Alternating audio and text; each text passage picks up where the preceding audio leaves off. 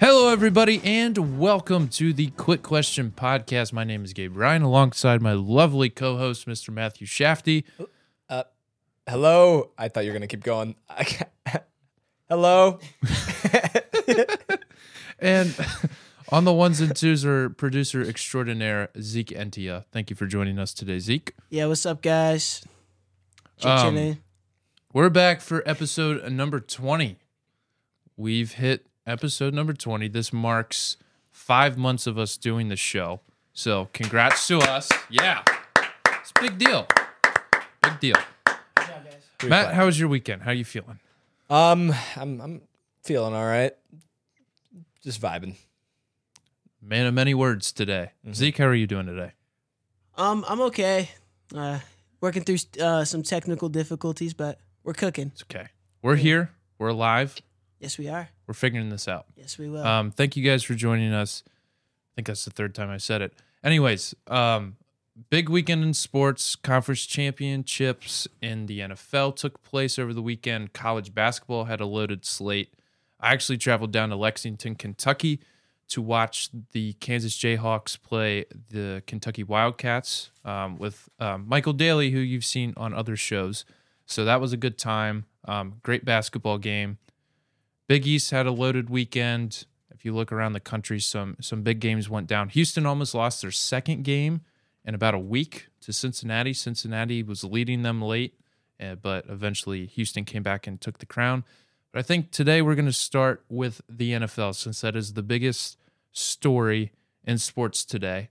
Matt, what'd you make of the NFC Championship game between the Eagles and the 49ers? It was really just a tale of one team staying healthy and one team not. Yeah. That's you lose Brock Purdy. That was really tough. And then Josh Johnson gets hurt. You can't really come back from that. I think they brought in Purdy for like one play in the second half, and then they realized this just isn't going to work. And I know they had McCaffrey at quarterback for some of the plays. They ended up bringing, I think Josh Johnson was in the game in the second half at some point, but it was just pure and utter domination.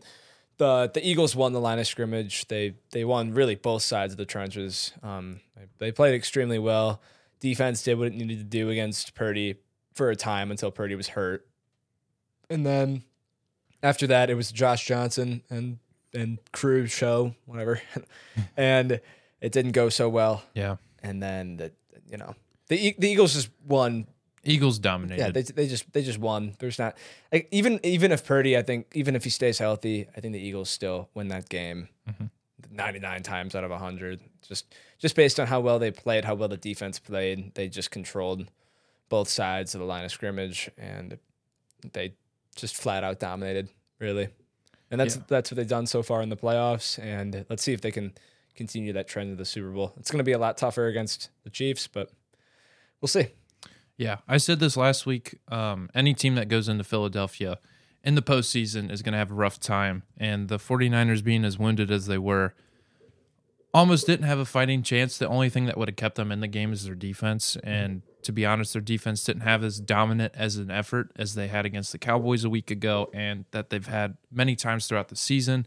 The Eagles just completely dominated up front, especially on offense. They rushed for 148 yards. That's, I think, what sets the Eagles apart amongst other teams in the NFL is they have a run game that they can heavily rely on and that manufactures yards. And they have 3 legitimate run options with Jalen Hurts, Gainwell, and who's the other? Miles Sanders. Miles Sanders. Yeah. That's a 3-headed monster just on the running game. And then obviously Jalen Hurts is a passing threat. They've got good weapons on the outside with Devontae Smith and A.J. Brown. We mentioned that last week a little bit, the run game, where the Giants are a good run defense as well, and they just tore them apart. Yeah. And honestly, I wasn't expecting the same against the 49ers. Like I thought it'd take a step back, which it did, but not that significant of a step back. They still, again, just completely dominated them. Complete control. And it's tough when a team loses quarterbacks like that. Yeah. But you know what? The Eagles were the better team. We talked about last week about how one team has a superstar at quarterback, a Superman, if you will, and another one has an average Joe and Brock Purdy. And we talked about, hey, can two teams with an identity, two very similar teams, just different at quarterback, and one's at home, with obviously like the Superman quarterback is at home. What's going to happen? And you know what? The Eagles showed, hey, we're just the better team. Yeah. We're in a very safe home environment, and it's tough to play in Philadelphia, as you've mentioned in the past, and that's never going to change. Nope. And Brock Purdy also did tear his UCL during the game, so he'll be out for 6 months. Who knows if that affects anything in the quarterback situation with the 49ers for next year. So that's 3 starters that have prolonged injuries and recovery times. Obviously, Josh Johnson, 4th stringer, had to come in during the game. But congratulations to the Philadelphia Eagles. They've had an incredible season. They are 14 and they were 14-3 during the regular season. Won their first 2 playoff games. The 1 seed in the NFC. So they've taken care of business. They're on their way to Phoenix, Arizona for the Super Bowl in a couple weeks. Moving on to game number 2. This was definitely a lot more of a game. Quite a game. The Cincinnati Bengals traveled to Arrowhead Stadium in Kansas City, Missouri to play the Chiefs. Second game of the conference championship weekend. Bengals fell 23-20 on a last-second field goal from Harrison Butker. Chiefs are back to the Super Bowl for the 3rd time in the last 5 years. Patrick Mahomes started in his 5th straight conference championship game, which is pretty insane. They also were showing during the game some of his touchdown stats as they compared to some NFL greats. He is almost at Tom Brady's touchdown record. Yep. And he's had 5 starts in conference championship games where Brady had 14. So think about the numbers that this guy has put up. It is unbelievable. But a back and forth game. The Chiefs dominated early. Bengals took a while to get going. They made a few huge plays in the second half, score some touchdowns. T. Higgins had an incredible reception. Joe Mixon, was it Joe Mixon or P. Ryan scored? I think it was P. Ryan that scored. P. Ryan scored after the Bengals went for it on 4th and 6 through a 38-yard pass to Jamar Chase, who made a catch in double coverage. One of the best catches he's made in the last 2 years, and that's saying something. But the Bengals ultimately fell. They were dominated up front. We talked about last week how the offensive line, the backups just came in and did their job. It's like nothing ever happened to them. This week they got completely dominated. Yep. Chris Jones and company were a force to be reckoned with on the defensive side of the ball. And Trey Hendrickson, Sam Hubbard, Reeder, and B.J. Hill just couldn't get to Mahomes the entire night. Mahomes, I don't think, played his best game, but also he's nursing that injury, as we were reminded by Jim Nantz 100,000 times. The flu game. The flu game. Give me a break. I understand he was hurt, and I know I'm salty because I'm a Bengals fan, but still. It's tough to play on a bum ankle, though. No, I know. I played on a bum ankle. It sucks. Yeah. But to compare it to the flu game. I get that, but what's impressive is still to put it at that high of a level, to play at that high of a level. He made some incredible throws.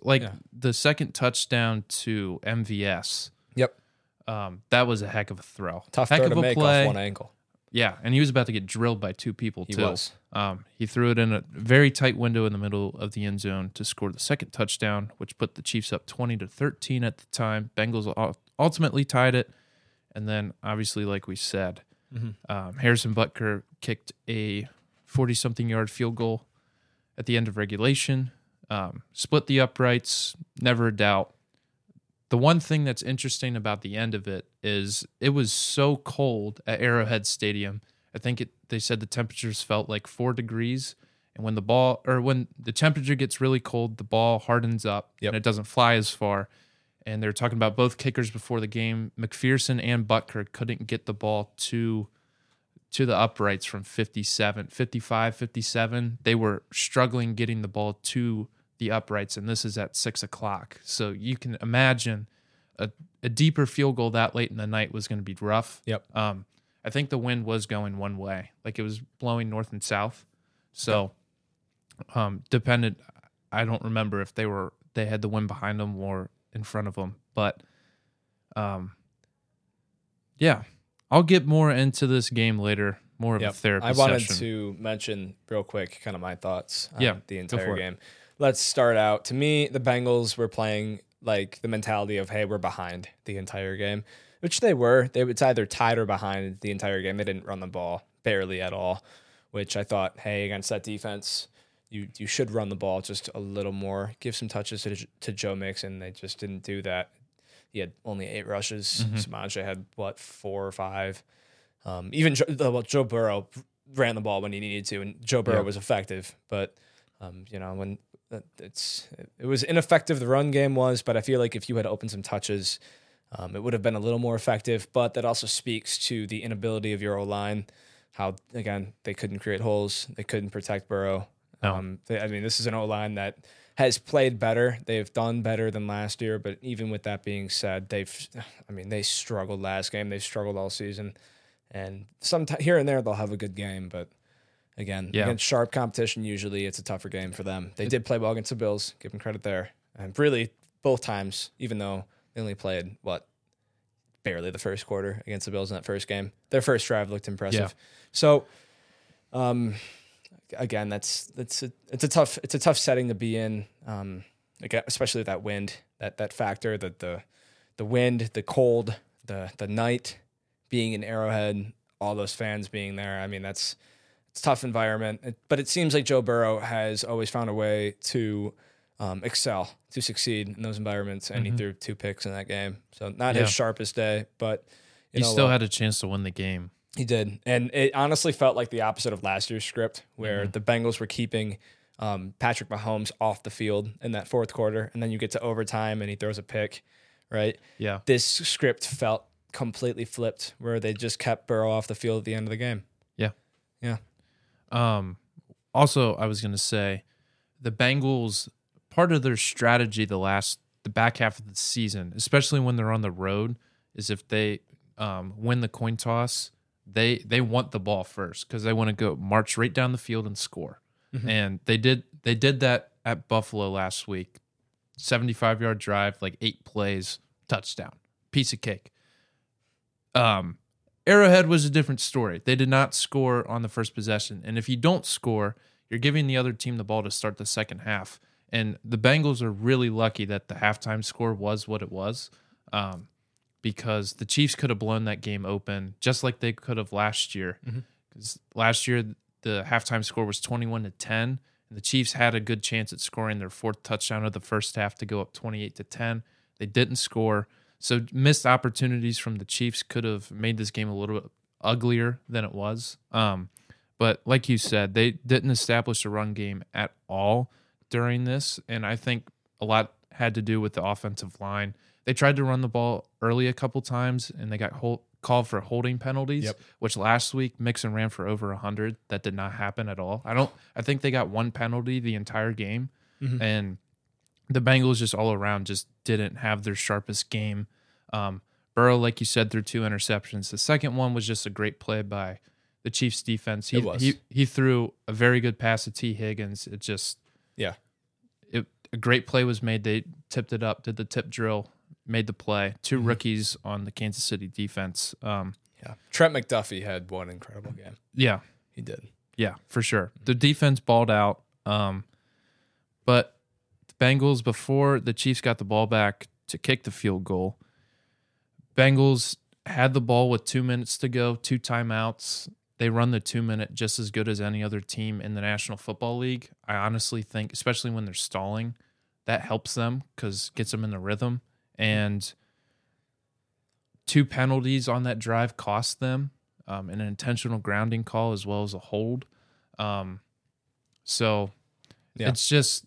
the little things that got to them down the stretch. They just weren't able to get those first downs through, and they gave the Chief too much time, which is any time on the clock, and they made them pay, and they're in the Super Bowl. But congrats to the Kansas City Chiefs. I don't know if we want to mention it now or later, maybe a different date, maybe later on the episode, but I do want to talk about the interesting scenario that is the Bengals offseason.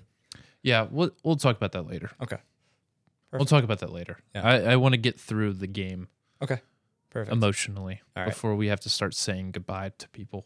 Yeah, we can mention all this offseason stuff, Yeah. after the Super Bowl. And I maybe. want to know like who's moving because I know some people, but I don't know everybody, and I want to be informed since it's my team. But I mean, I could anyways, inform you right now. that's true. Okay, it's fine. But let's wait. Well, that does it for football. It does it for the Bengals. That does it for the Bengals. At least for now. At least for now.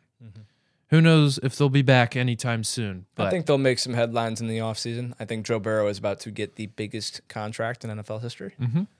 I think resources are slowly making Something know. something in between. Bengals are getting their 52 and resources 60. together. They're going to try to throw everything at Burrow, Yeah. and hopefully he They accepts. got a lot. They got a lot of money for him. Yes. They've saved a lot of money for him, and and we'll see. going to use a lot. We'll of money see if on him. that Bengals quote unquote culture that they've established the last 2 years. We'll see if it's kind of a la like the New England Patriots, where you can, if you find the right guys, you can kind of plug them in. They don't have Right. to be the greatest players in the game, just enough to do whatever they're assigned to do.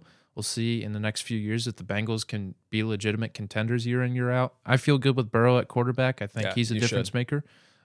You should. I feel this is different than like a team like the Bills, where they can. Yeah. They bring in very good players in free agency. They have a good roster, but it just seems. But like it's constructed they're always a completely step different. Short. Yeah. They're always just a step short. This is a different Bengals team. I Mm-hmm. feel like they can get to the promised land. Again, it's gonna take some work in the offseason. For but, sure. Yeah. Well, moving on. Shafty, do you want to take over? We're going to talk about the Senior Bowl. Just a little bit. We don't need to make this segment long at all because we are going to talk. We're into that. What? Can you explain to our listeners what the Senior Bowl is before you start spewing Okay. facts? How about Please Everything. define the I Senior finished- Bowl, please. okay? the Senior Bowl? First, I'm gonna say the Senior Bowl is not the bowl itself. It's kind of like the Pro Bowl, but the bowl itself is not until Saturday. We have practices going on. And I'm gonna talk about a couple players that have stood out to me, and this isn't biased. All right, there will be a Michigan State guy or two, but they've both played extremely well. All right, and guess who has inside knowledge from going to their games and watching every single game snap that he's had? Can I take a guess? Right. Go ahead. Is it you? Yeah, me. Okay. Anyway, so what we're gonna do is, oh geez, what are you doing? Okay, I'm gonna keep going for now. I don't. That worked What well. is he doing? No, Okay, go ahead. Never mind. That was I was cool. trying to give myself a we'll That make was this cool. quick. So the Senior Bowl basically is a bowl game, or not a bowl game. It's kind of like a Pro Bowl at the end of each college football season. Usually early February, late January, like we are right now. It's usually where it sits. Like first week of February is like always where the game is. It's on a Saturday every year. So the best seniors who are going to the draft, obviously, play in the Senior Bowl. The best seniors in college football, they get invited. Some people say no, like Will Levis. I think that was a huge miss. Why he said no, I have no idea. Those I don't know UK if he's- guys, man. I don't know if he's worried about injury, but it's the Senior Bowl. It's literally the Pro Bowl. You're not going to get hurt, all right? Unless it's a non-contact injury. But That's true.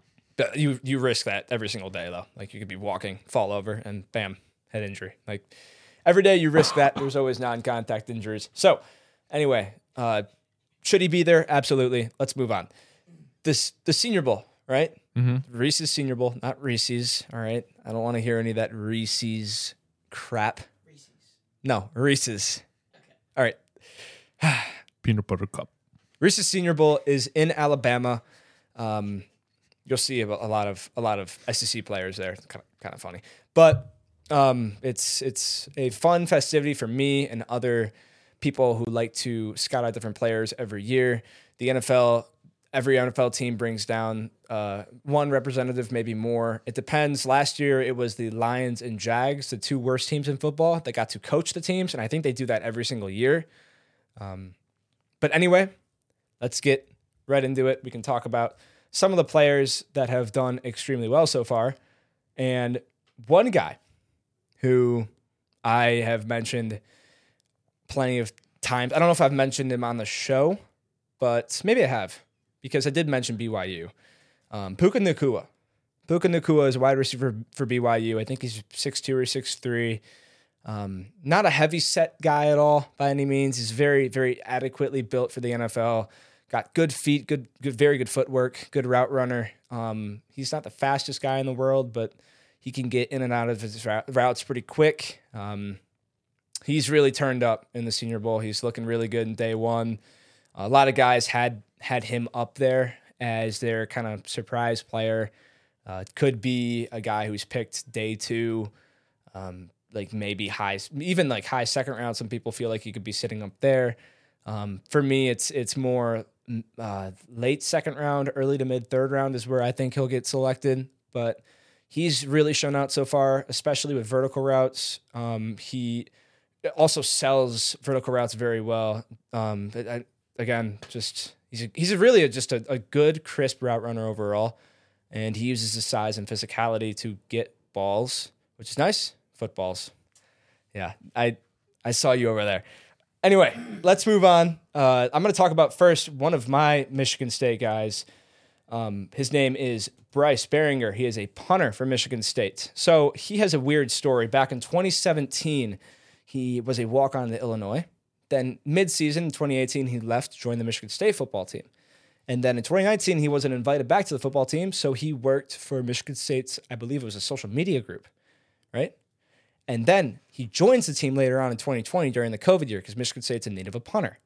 2021, he averages the most punt yards in all of the Big Ten. And in 2022, he was snubbed from a Ray Guy Award, right? First team All-American, first team All-Big Ten, Big Ten Punter of the Year, whatever that award is. But he was exceptional. I don't know what you guys are doing over there, but Don't worry about it. okay, I won't. Mind your business. Okay. He's exceptional. He averages between 50, 55, 60 yards a punt, which is just incredible in college football.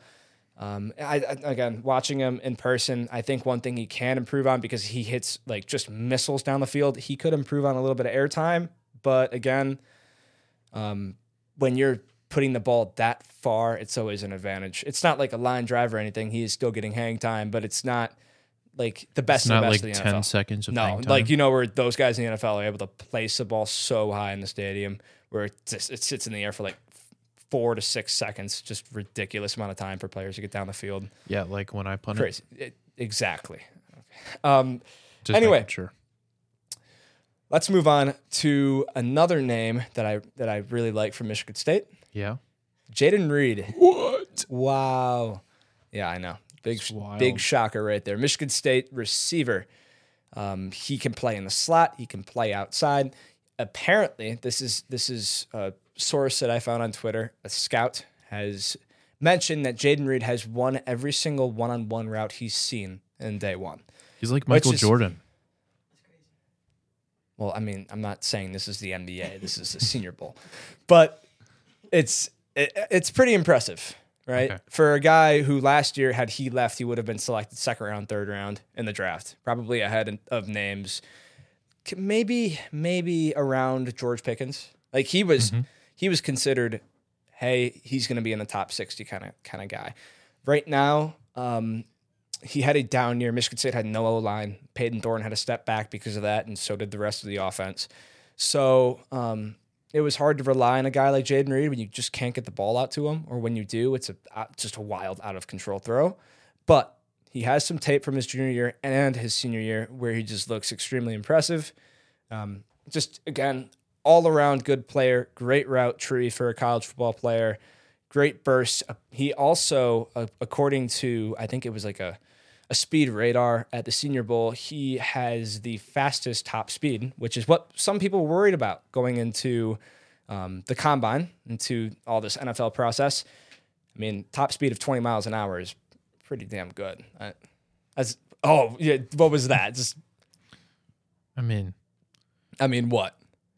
That's pretty fast. That's pretty fast. I mean, what's Burrow? Burrow was clocked at like 22 in the offseason, so get your crap together, Jaden Reed. just not true. What's quarter? No, he legitimately 22. It was 21 or 22, but it was higher than 20. 22 is Tariq Woolen fast. And Tariq Woolen... He got Tariq 21. Woolen, I'm pretty sure. Tariq Woolen ran Hold on. sub 4.3 Let me at the look combine. this up. No, yes, go look it up. Sprint Okay, speed. Hit 20.8 miles per hour, which is faster than Jaden Reed. that is very impressive. That means he's got to get faster. Was there like a speed monitor to confirm that or anything? No, this No, is just made up. Okay, that's very impressive from Mr. Burrow. Yeah. Right. This is after he got his appendectomy, too. So, Okay, so very impressive. so but he might still. be running like 25 miles an hour. Okay, He's still like very a fast. gazelle. Yeah. All right. Think of a name. Finish. Another name that I like is Trey Tucker out of Cincinnati. I wanted to keep going on Jaden Reed, but now you've just Trey Tucker from Cincinnati, big Xavier guy over here. So he's really in love with the University of Cincinnati as well. I'm kidding. Anyway, Trey Tucker is another speedster out of college. He's going to run. I think he'll probably run sub 4.35, 4.34 in the combine. I think he's only around 5'10", 5'9", but he's very fast. that's Again, moving. Jaden Reed ran faster than he did, which is just very impressive. Ronnie Bell from Michigan had a good day. Isaiah Foskey had a good day. Some of the O linemen had a good day. There was a guy from Ohio State. What's his name? Jones. I can't remember his first name right now, but he had another very good day. 6'8", 300-something pounds, big boy. Osiris Torrance looks slimmer, which, I mean, if you believe a 300-pound guy looks slimmer, okay. He's moving around for an offensive guard. That's very impressive. Yeah. It is. So that's a little taste. We still have a lot to go. I haven't even like touched on the quarterbacks yet, but we can get to that later on. Mm-hmm. So I'm very excited to just continue watching the Senior Bowl. Cool. I've been keeping up on Twitter. I haven't seen the live broadcast yet because ESPN only broadcasts Wednesday and Thursday, but NFL Network will have something out later tonight. So I'm going to take a look at that, see what other guys have caught my eye. I want to see the defensive side of the ball. I saw Carl Brooks from another kid from the MAC.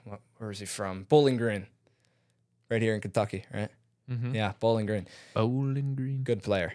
He made some very, very impressive one-on-one plays, and then they had 11 on 11s, but it wasn't like tackle or anything. Mm-hmm. Looked solid. Defensive tackle.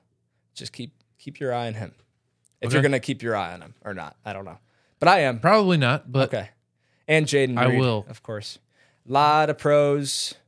Only cons are that he's 6 foot and people are worried about his top end speed. which is a concern. How is it? Okay, but still, like fastest time. Just saying. Just saying. Burrow beats him.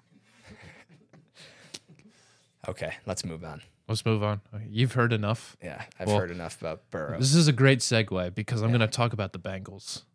Okay. Their new edition of How Deep Is Your Love? How Deep Is Your Love is a segment where Matt and I get to talk about our favorite teams. Matt is a Detroit sports fan, also a Michigan State fan. I am a Xavier basketball fan as well as a Cincinnati area sports fan.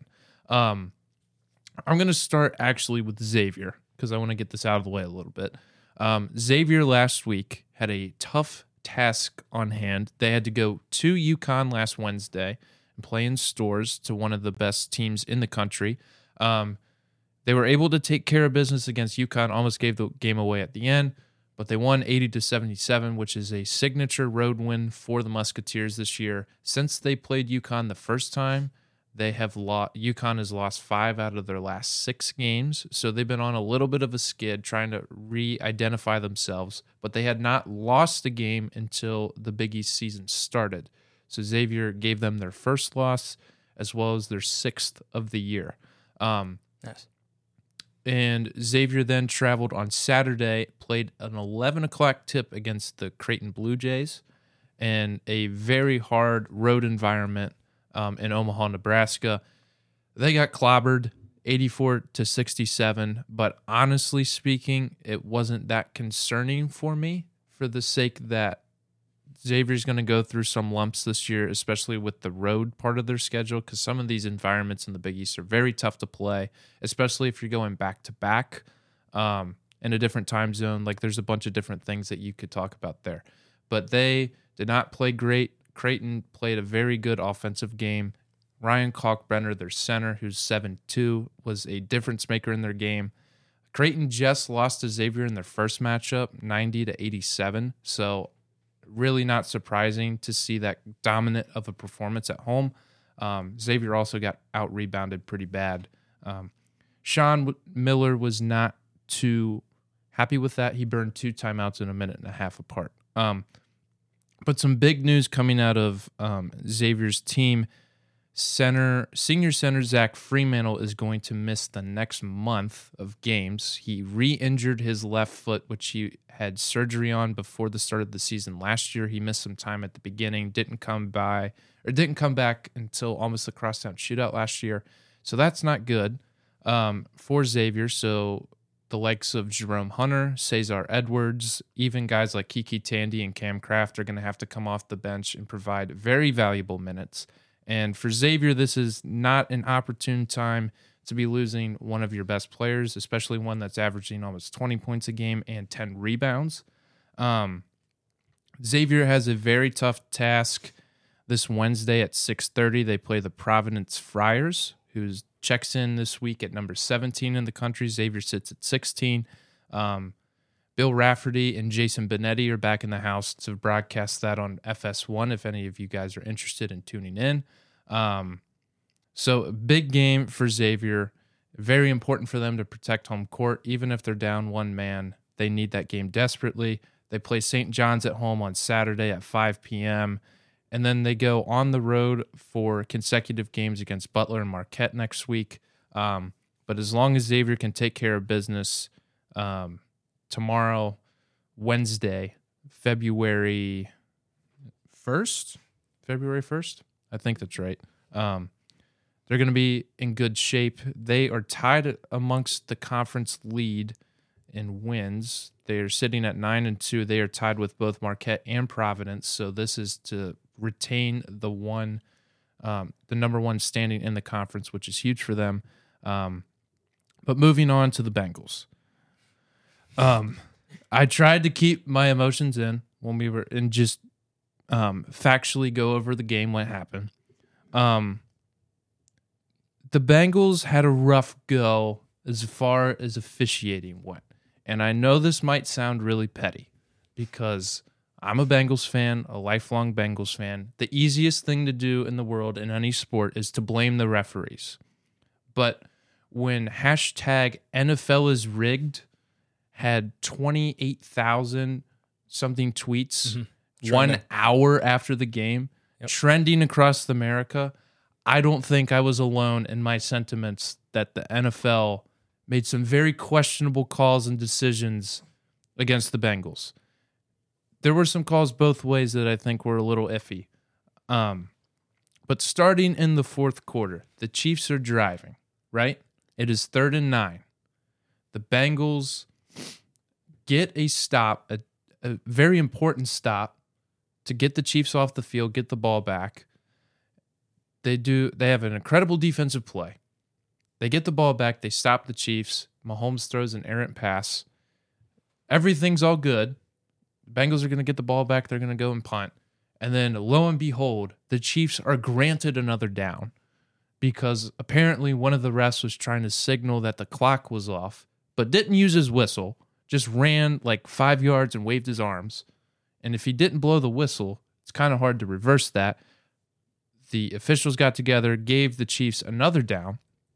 The Bengals made a better defensive play. They got to Mahomes and sacked him, and then they called a a holding on Eli Apple, which was a legitimate holding after the replay.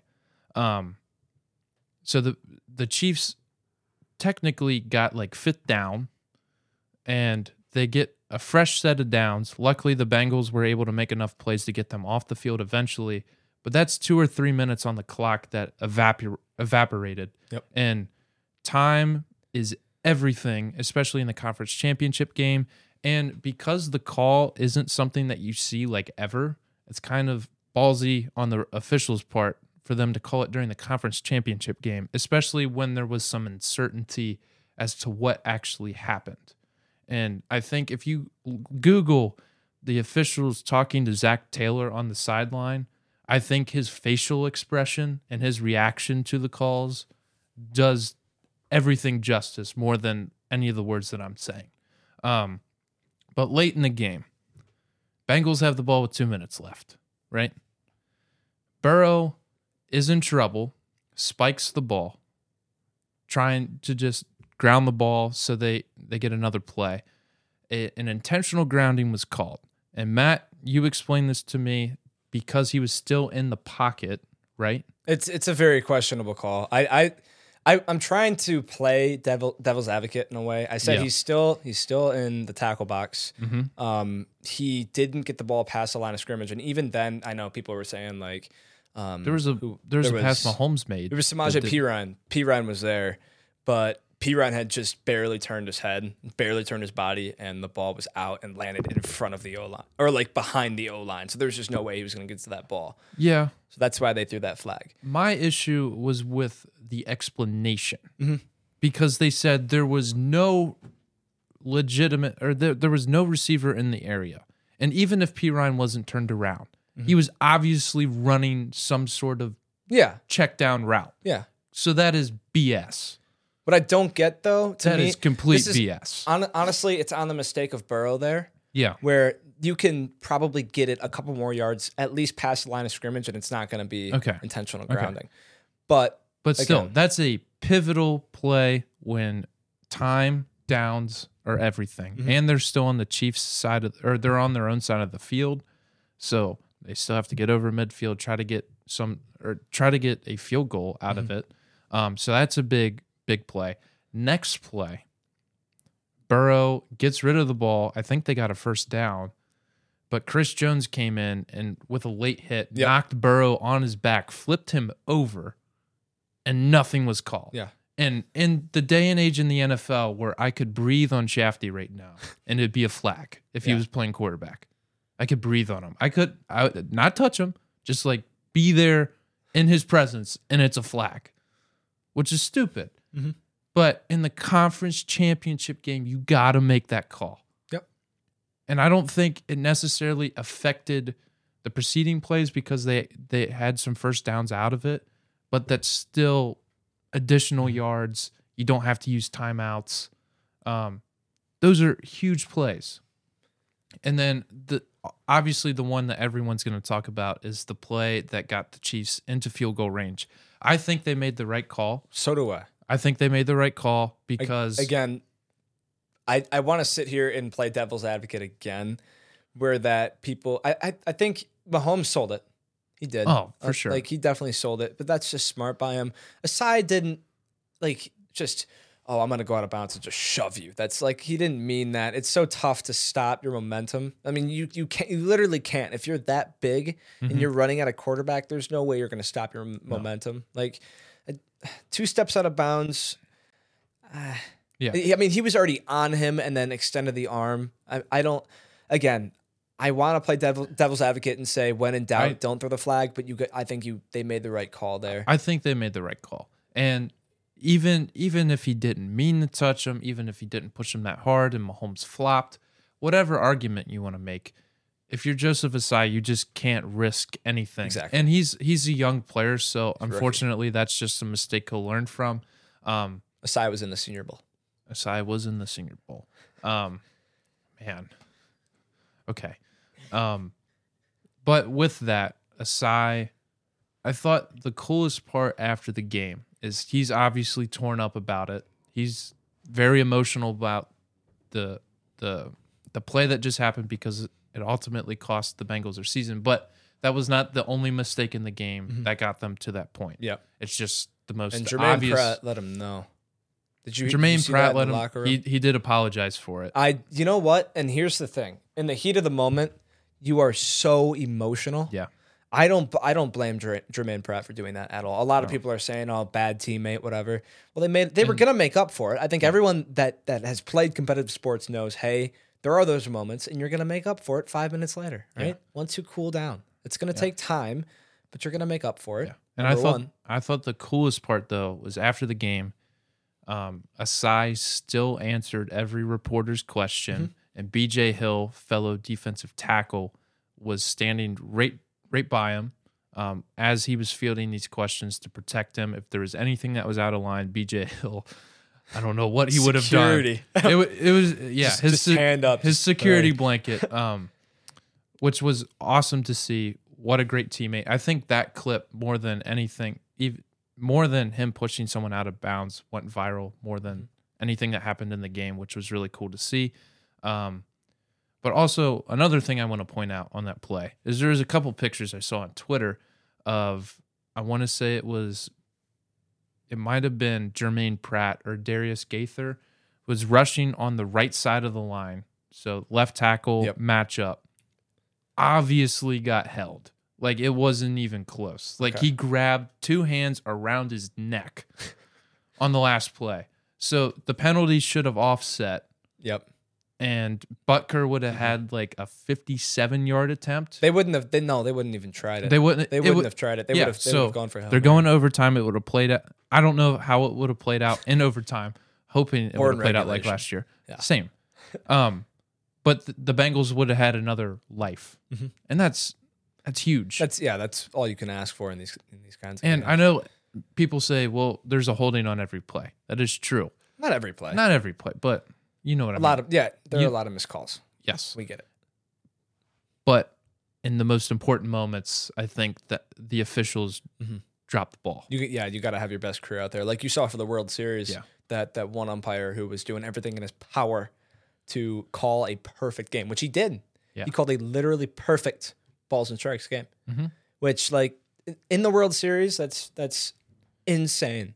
You have to have your best crew in the field. And honestly, if that's your best crew, there's something wrong, because this is 2 years in a row now where people can make the argument that the Bengals were screwed up by the same head official. And I don't know if he had the same crew or whatever, but it's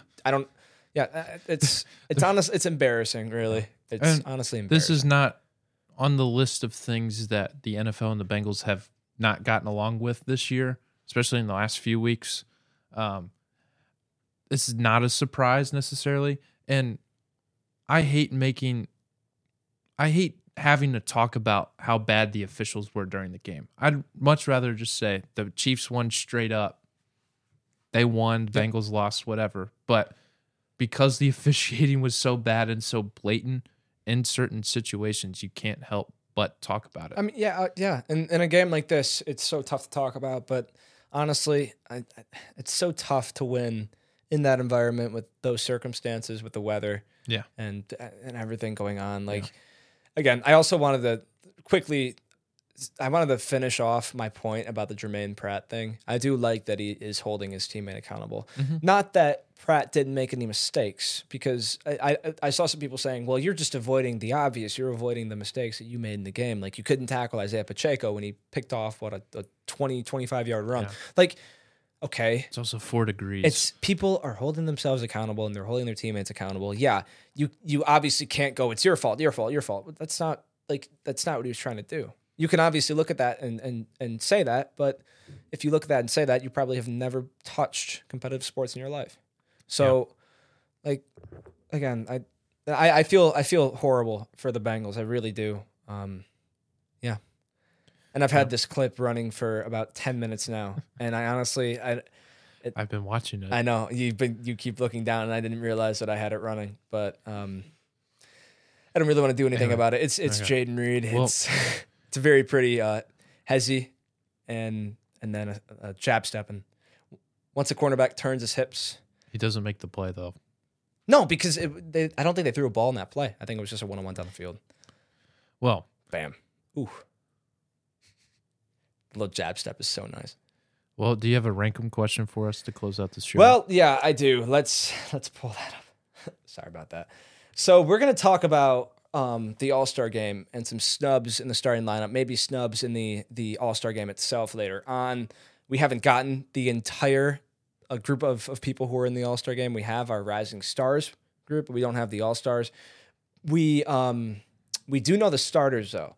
And I wanted to ask a random question today about the snubs of the All-Star game. And I wanted to ask you, who out of these three guys Yes. do you think should have been starting, at least in a little more of consideration for starting in the All-Star game? Domantas Sabonis This year? this year. If you actually, let's mix it up a little bit. I don't know if you, I don't think you've seen enough NBA to actually answer that question. Sabonis plays for the Kings enough, Yes, right? I know that. I I'm mean, surprised you know I that. got that right. We could go on with that. Do you know Larry Marketing, right? Yeah. You know how well he's played. And obviously Sean Joel. Miller product from Yeah. Arizona. Of course I know him. So I wanted to ask, who do you think is the bigger snub? Sabonis, Marketing, or Joel Embiid? Look up their stats. Joel Embiid was it? Joel Embiid has put up MVP numbers and he's not starting. I wanted to point that out. He's had an incredible season. He's led the Philadelphia 76ers to near the top of the standings when they started horrible, and he's not starting. You could make the argument that he should be starting over Giannis. Like, I'm not going to make that argument because they're so similar in stats and the way they've played this year. But Okay, yeah. Joel's I'm been going to so go with crucial. Joel Embiid because I Yeah. looked up Laurie Markkanen's stats, and he's averaging almost 25 points a game, Mm-hmm. and I was like, well, that's and- pretty good. I know in the Western Conference this year, though, I mean, Markkanen has balled Yeah. for the Utah Jazz. And he's done a lot more than just score, which usually if you look at his Arizona tape, if you look at his time with the Bulls and Cavs, that's what he was for. He was for scoring as a forward, Yeah. but he's done a lot more than that this year. Yeah. Joel Embiid, listen to the stat line. He's averaging 33.6 points a game, 10 rebounds, 4.2 assists a game, and he's shooting over 50% from the floor. But he's leading the NBA in scoring Yep. and isn't starting. Yeah, That's dumb. that is dumb. That And is dumb. That's my number one. I'm guessing that's your number one. I keep hitting the mic. It's like a punching bag. Yeah. Pop, pop, pop, pop, pop. And then obviously there's Domantas Sabonis. Yeah. Mhm.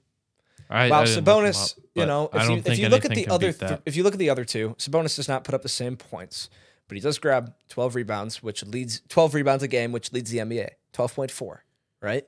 Mhm. 7.3 assists, all right?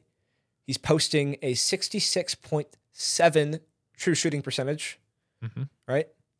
And that's 8.8 higher than the league average. Dang. To me, the way I see it is because he's been such a crucial factor to the way they've been succeeding and the Kings, and how he's changed his game to not, again, Sabonis is usually not the biggest playmaker in the floor, but he's averaging 7 assists a game. He's almost putting up triple-double numbers every single night. I think he's second, right? Okay. Joel, Sabonis, Markkanen, no disrespect to Markkanen Yeah. at all, putting up a lot of rebounds right now. He's doing better as a playmaker, even though he only averages about, almost a block a game. Yeah. He's still second in the team in blocks. So kudos to Markkanen, but I would say he's third Okay. in that group. I agree with that. Okay. Joel Embiid's obviously my number one. Yeah. Because that doesn't make any sense. I And know. I don't even I follow know. the NBA. I get But that that. doesn't make any Yeah. sense. There was a poll that I saw on Twitter that said Giannis or Joel, and they said player A and player B, and they put out the stat lines and what they've done this season. And player B won by like 82% to start. And Yeah. then they revealed later on that player B was Joel Embiid and player A was Giannis. That's crazy. I'm not saying Giannis shouldn't be starting. I think there could be other replacements there, here and there. yeah. But yeah, All right. I don't think, and this is a hot take. I don't think Zion should be starting. I think he's been out a significant amount of time. Okay. Maybe not a hot take. No. Shouldn't be. Well, For some people, get it your is. stuff together, Zion. If you just look at his dunks, and Anyways. Well, that's going to do it for us today. Thank you guys for joining us for episode number 20 of the Quick Question Podcast. My name is Gabe Ryan. I'm Matt Shafty. And producers Zeke and Tia on the ones and twos. Thank you guys for joining us today, and we will see you next week.